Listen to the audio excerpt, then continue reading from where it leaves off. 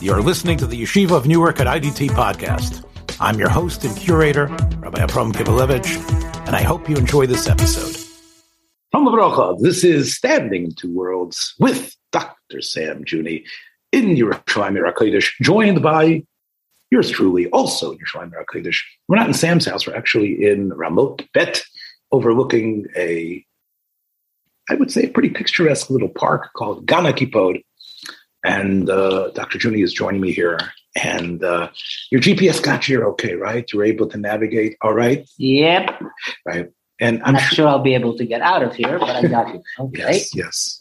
And of course, I think the main drag that got you here, at least at the end, was still Golda Meir, right?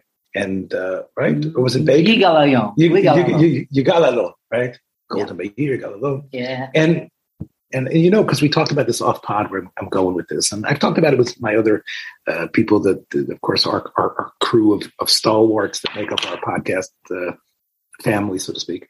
But I wanted to talk to you about this because obviously there's a lot going on with the city planners and the country planners in terms of the appellations they're going to be giving to the streets and the places and the kikalot and kikalim and everything and the various halls. And they're going to be emblazoned with names of great leaders, former generals who became prime ministers.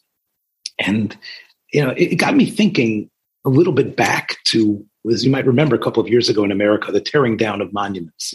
Remember that? Where there was a movement to tear down any person who had been a Civil War general or anybody who had any connection to that. And that they'll still now they're tearing down names as well to make sure that there are no institutions named after people. That's right. Who don't fit the current agenda. Yes, right. And we've talked about that. But let's go before you tear it down. Let's talk about the desire that there should be this Begin Highway, the desire that there should be something that memorializes someone who might have been vilified in his life, but what we can do is somehow give that person like a Chayei Netzach. Like now there's going to be a plaza in this person's name. There's going to be the great highway that every person who wants to navigate around Yerushalayim is going to get on Golda Meir and then go on to Begin and then make a turn if they need to on Route 16 where it's Arik Sharon. It's to me more than just, well, we need a name, let's pick a name and we're proud of our Israelis. But there seems to be something very deep here that's much deeper. I think Avram Avinu would have not been so happy with it, considering the struggles he had with Avodah Zarah, which of course Avram Avinu is at the end of this parsha. Right? So talk about this idea of getchkaizing. I guess it's a terrible word to use, but machana getchke from a human being and turning it into a plaza, a road, or a statue. So what I would say first, just in terms of comfort level, I am much more comfortable in places and in cities where the streets and the avenues are letters and numbers. They're much easier to navigate. They're much easier to know where you are. And if I have to dovetail that, I would also say that I'm much more comfortable in streets that are laid out in the rectangular. A grid, right? In contrast to Boston, in contrast to Paris, in contrast to... No, I'm saying even not grid. If you just have radial designs like Boston and, let's say, Paris, I'm much more comfortable with that. I'm, again, getting more upset with a place like Washington, where they actually have names of avenues and streets that go in 4 directions. So there are 4 places to be on this and this avenue and this and that street. You have to name the quadrant, whether it's northwest. Okay, right. So in terms of Seder, that's the way to go. Right. In other words, let's explain to people. In Washington, a lot of it is letters, right? It's letters, but the letters are the northwest version of basically that letter, what you have is you have names of avenues. The avenues run east to west, above the capital, below the capital. Then you have streets that run by numbers on the right of the capital and the left of the capital, which means G and 4th exists in 4 places. You have to say, is it northwest? Yeah. Is it southeast? Right. Okay. So in other words, basically, they stripped it down to numbers and letters. Yes, which makes it very easy to live. So let's say if you live in a place like Borough Park, if your address is so-and-so, you can know from the numbers of the address exactly where it is. It's only one place. And that's Masudar. And then you contrast that with countries or cities that have names of streets, and the streets are not straight, which means without having an exact map, you can't navigate it. And then you concatenate that with an Israeli minhag of changing the name of the street every 2 blocks so that you can commemorate various kinds of people of holy and hallowed memory. Mm-hmm. So, I mean, the way it all started off is that when you had these little towns, of course, so you go to Yankel's house, and then you go to George's house, then you pass the church and come next to the shul. So that kind of mentality is still around in places like Israel, especially because there's a Hamish feel over here that these are all our people. It's like going to grandpa's house and grandma's house. It's much easier when you're in the family. You don't say go up Avenue Z for 6.5 kilometers. You say you go to Zaydi's house, and then you turn left at the shul, and then you turn out the mikvah. So that kind of mentality is here. In terms of naming things after people, you're dealing here with a basic psychological dread of mortality. And the notion is that if you have your name attached to something after you're no longer here, that you're still alive. In fantasy, I mean, talking as the fantasy of a 2-year-old, which defines the psyche of most people in its essence, you think you're going to keep living. And we have in all over in the Agadic literature, Shemer Shem Yerkav, Zecher Tzaddik Lavracha, and then you have in the primitive religions where if you have a picture of someone, then that the person's soul can never go back to the earth or to the water, depending which Indian cult you believe in. If you have an actual piece of someone, like the hair, the whatever, you have to make sure when the person is buried that all of that is buried with them. And if Chas v'Shalom, a piece of you ends up somewhere and is not buried, then your soul cannot rest. So there's this kind of notion that somehow you can prolong your life, so to speak, even though you're not alive anymore. But in fantasy, for a 2-year-old, you never die. You'll always be here. Like Mommy says, we'll always remember you. Your grandchildren will always remember you. It doesn't do you much good when you're in the grave and you don't really exist, but that's a fantasy. So I would say putting streets over there, other than just a way of being a colonial power and saying, okay, this is no longer called Jerusalem, it now has a name after the Caesar, or we're going to change the name of the city so that your memory gets obliterated. Other than that kind of colonial motivation, this is some kind of shall we say, delusional way of thinking you still exist. So we think, like I'm fascinated by Shimon Peres wanting to make sure that Barbra Streisand sang Avinu Malkeinu. Yeah, wait one second. I actually clarified this because you mentioned this off pod. So unless my minuscule research is wrong, and I don't think it is in this case, at his 90th birthday, Barbara did come in to sing Avinu Malkeinu. Mm-hmm.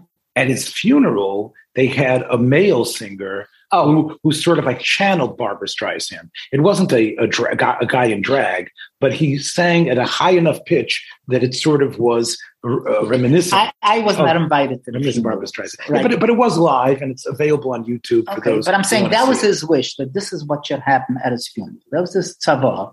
That happened because he imagined, of course, that he would be lying there and listening to it, and it would be very pleasant for him. And then maybe as he lies in his grave for another 10 years, he'll have something to think about, which is basically, if a real person said this in a therapy session, I'd give him some Thorazine.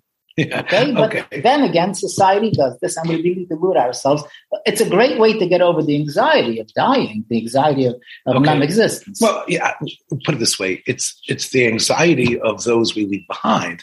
We all know that professional money raisers will do anything to try to appeal to the family of someone who's passed away and said, "Okay, we've got a plaque on this building. We've got a whole building."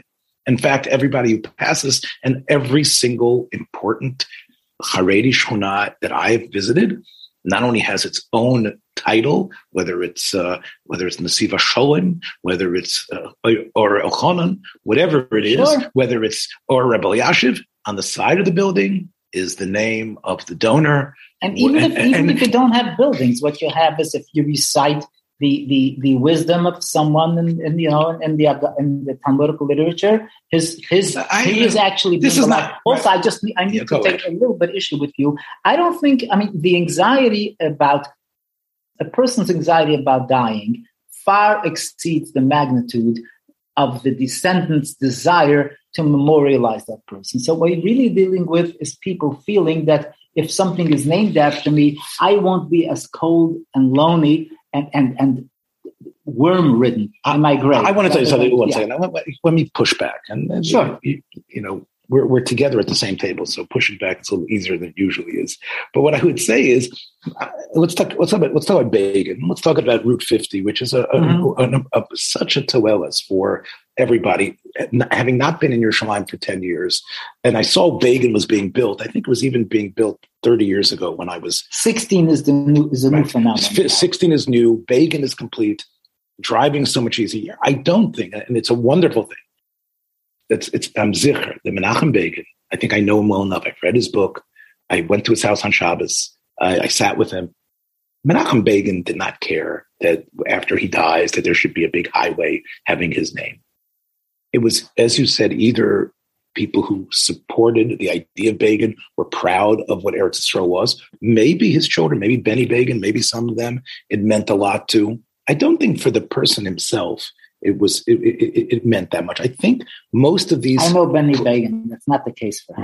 Right. He's dissolved any kind of relationship. But you know what I mean. The plazas that are done, like we started off our program. I think most of it are the followers, the people who wanted to erect the statue of Robert. Let's go back to America for a second.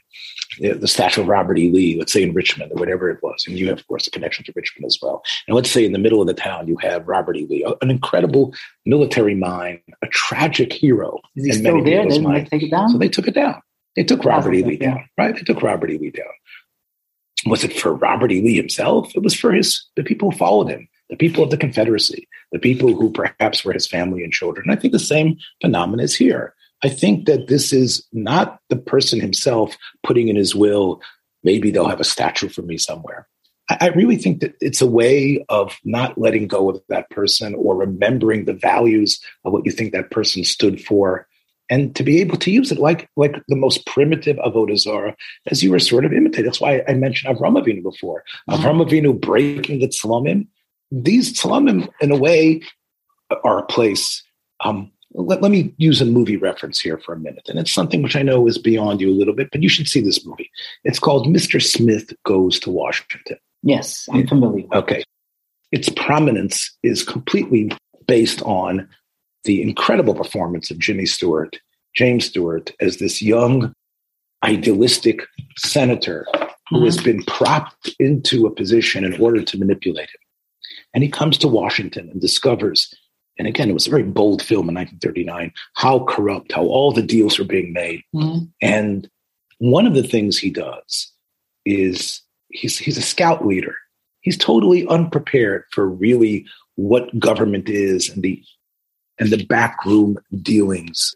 That's not his game. He goes to the Lincoln Memorial in the film, and he stands there and he watches it. And there's some African-American kids that are there looking at it. And you can see that he's channeling integrity, loyalty, and that this is what's going to be able to give him the strength to fight against this corruption. And that film has been seen by millions and millions of people. And I think many people, in a way, when they go there, they read those words of the Gettysburg Address that are on the, Abe sitting there gigantically, in that seat. And they feel that they can tap into that power based on that piece of concrete.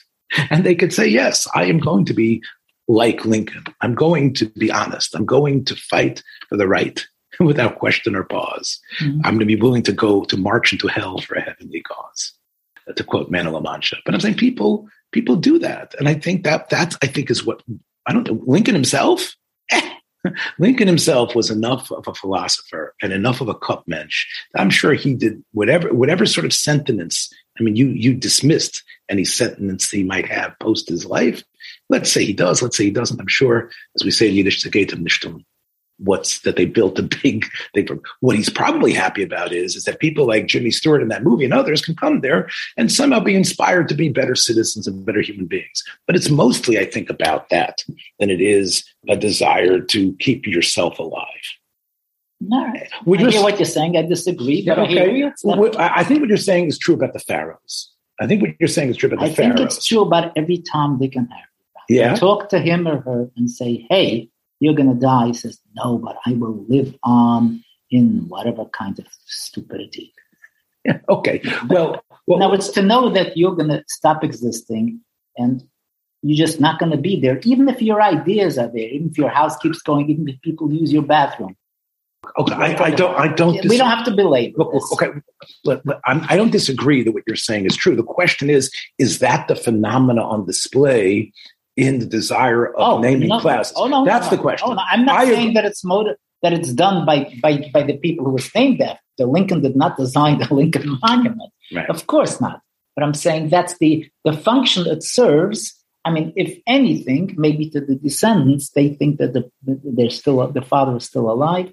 I'm not so sure. Yeah. I will tell you, by the way, since we're talking about this, I was privileged. I don't want to mention his name because it's probably, as we say in Hebrew, bizoyon to his memory. But he was one of the most prolific writers. Ungarischer Talmid Chacham, had been a rav in many, many cities. Was a prodigy as a child, and it really wrote some of the most forward-looking and interesting things. He also was a rascal and a charlatan when it came to kashrus and other things. He had written Sfarim She'ein Kates, Sfarim on Kabbalah, Sfarim on Tshuvas. He has a 12-volume set of Tshuvas. People who are listening to this who are a little bit, I could probably guess from the clues who I'm talking about. But anyway, he once spoke to myself and another person, and we were talking about his Sfarim, and he says, in Yiddish, ich weiß, als ich kicke nicht jetzt auf Matzvor. Ich weiß, als Sfarim, was ich schicke zu allen, Bote Medrash. Like, I know people are not really opening now. But kommen a Zeit, und sie sehen das Heife, wir will öffnen, und sehen, was ich habe geschrieben. In other words, he knew he had become sort of a pariah in the rabbinic world, but he felt that he worked so hard and put so much of his individual fortune, which he made off the hashkachas and other things, into printing these voluminous tomes, because he felt this will live after me.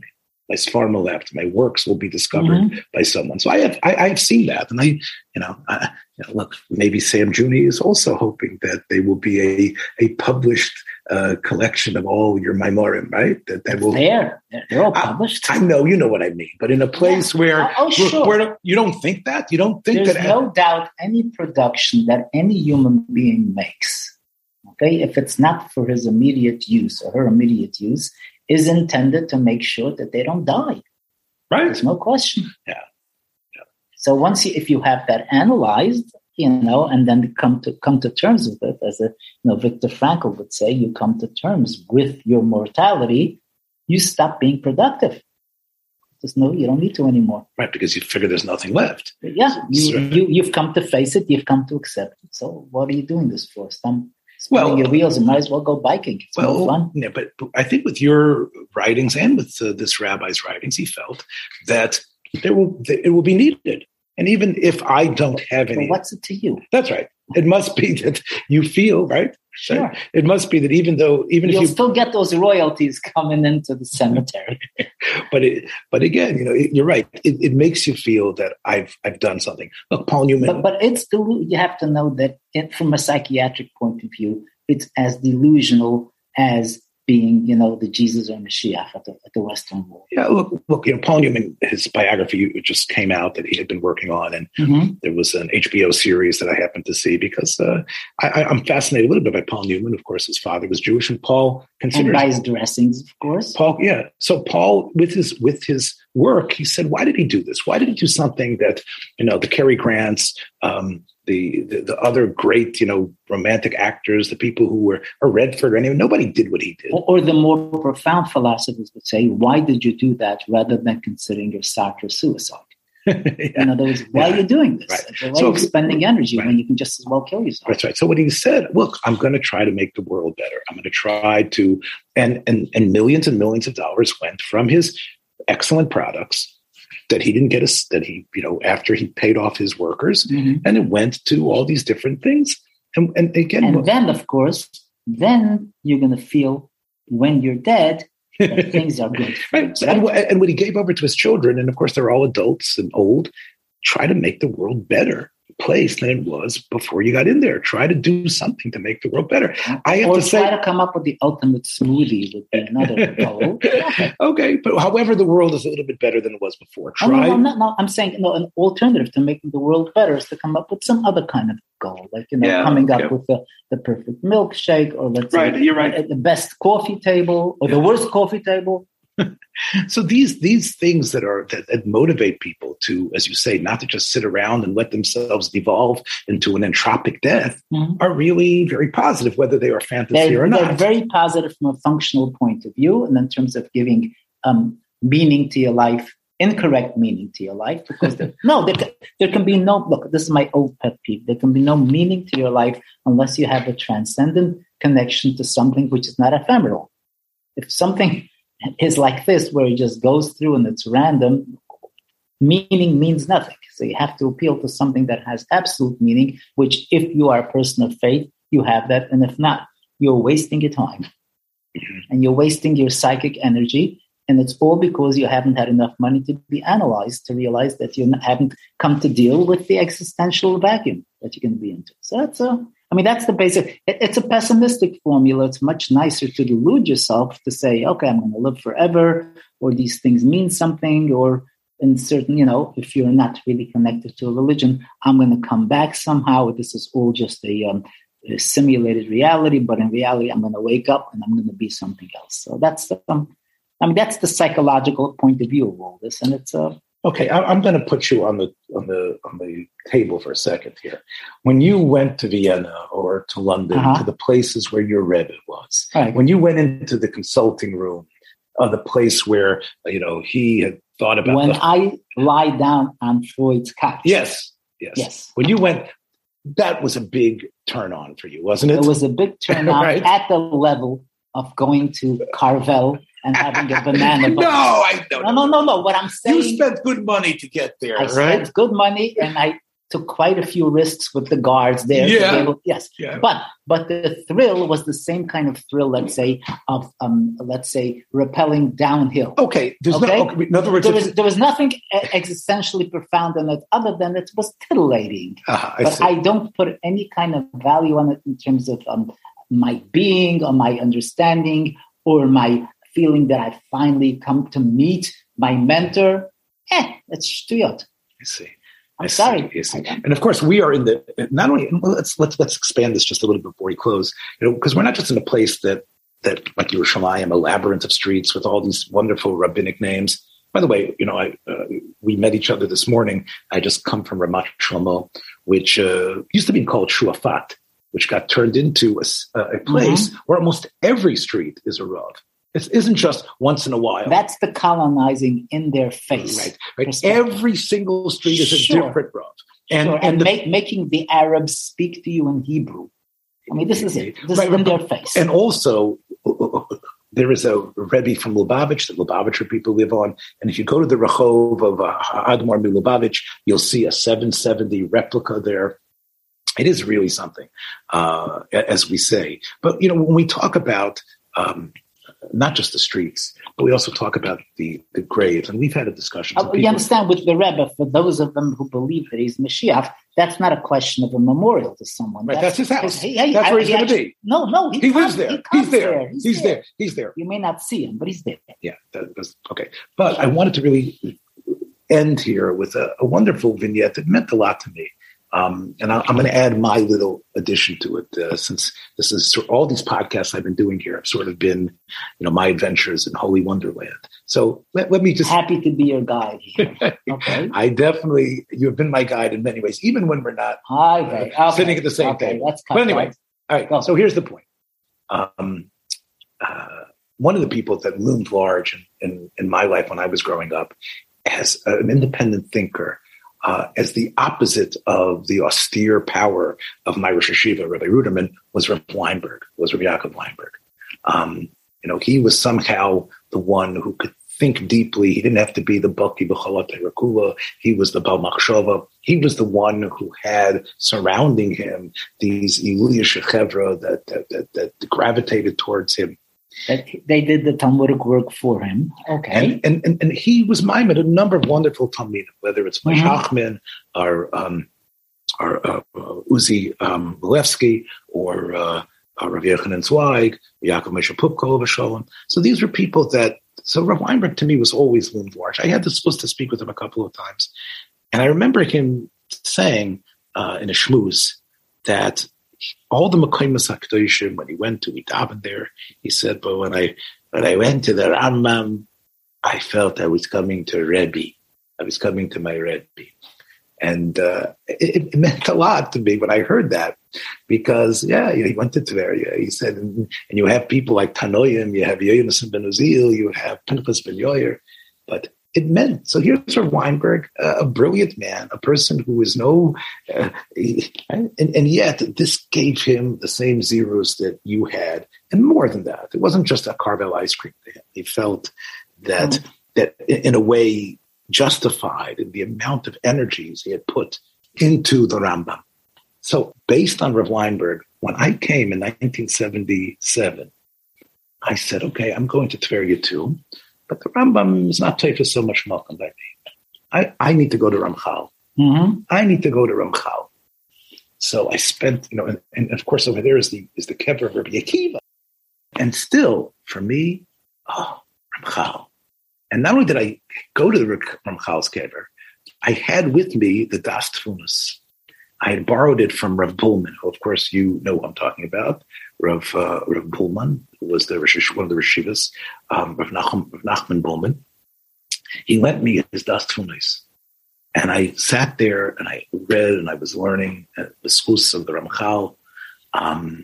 It was such to me, again, I was 17 years old. And to me, this was wow, here I am learning his Sefer at his kever. And I can tell you, after this happened, I had to get down to where my friends were waiting. And it's up there on the top of a hill. And right after I had done that, I started going down the hill, moving, and it became so steep, the hill, that I couldn't just walk. I had to run. And my legs had to, I had to move. And I realized that I could not stop. Here I was, and I wasn't, I started, the acceleration was intense. And I was holding the Sefer, trying to move. There were rocks in front of me. The next thing I knew, I was elevated into the air. I had flipped over one of these boulders, it seemed to me. And my friend who was with me, who saw it, said that I went 20 feet into the air and landed on my back, holding the Das Tfunas in my right hand. Immediately, he ran to get the rest of the group, and we somehow made it to a Mogen David Adom, and I was looked at, and they x-rayed me, and the question was whether I was going to stay overnight. And this event, I was wondering, so I said right away to the people around me, I don't know, we're talking here 45 years ago.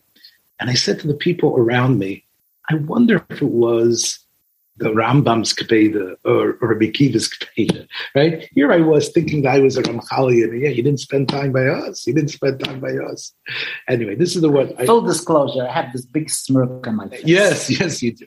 But to me, it was something, and it's still. I had to buy Rav Bullman another Das Tfunas because the one that I have, and I still have, its cover was in a way. It started to come off from this running and flipping.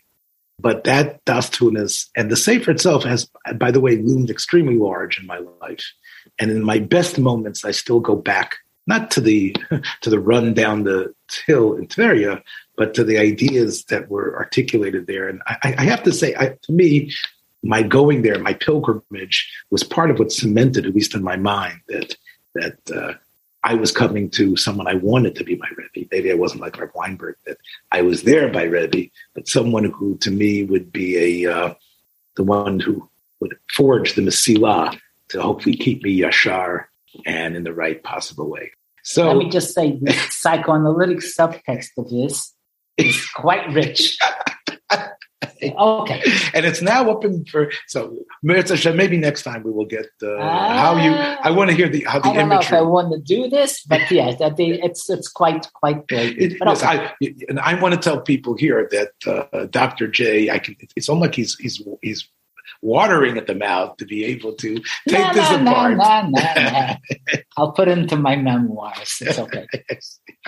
That's it, my friends. That's it, Shem Yerushalayim. We will hopefully be back next time. Unfortunately, I will probably be back on the other side of the pond. But we know that Dr. J will be here from Yerushalayim. Take care, everybody. Be well.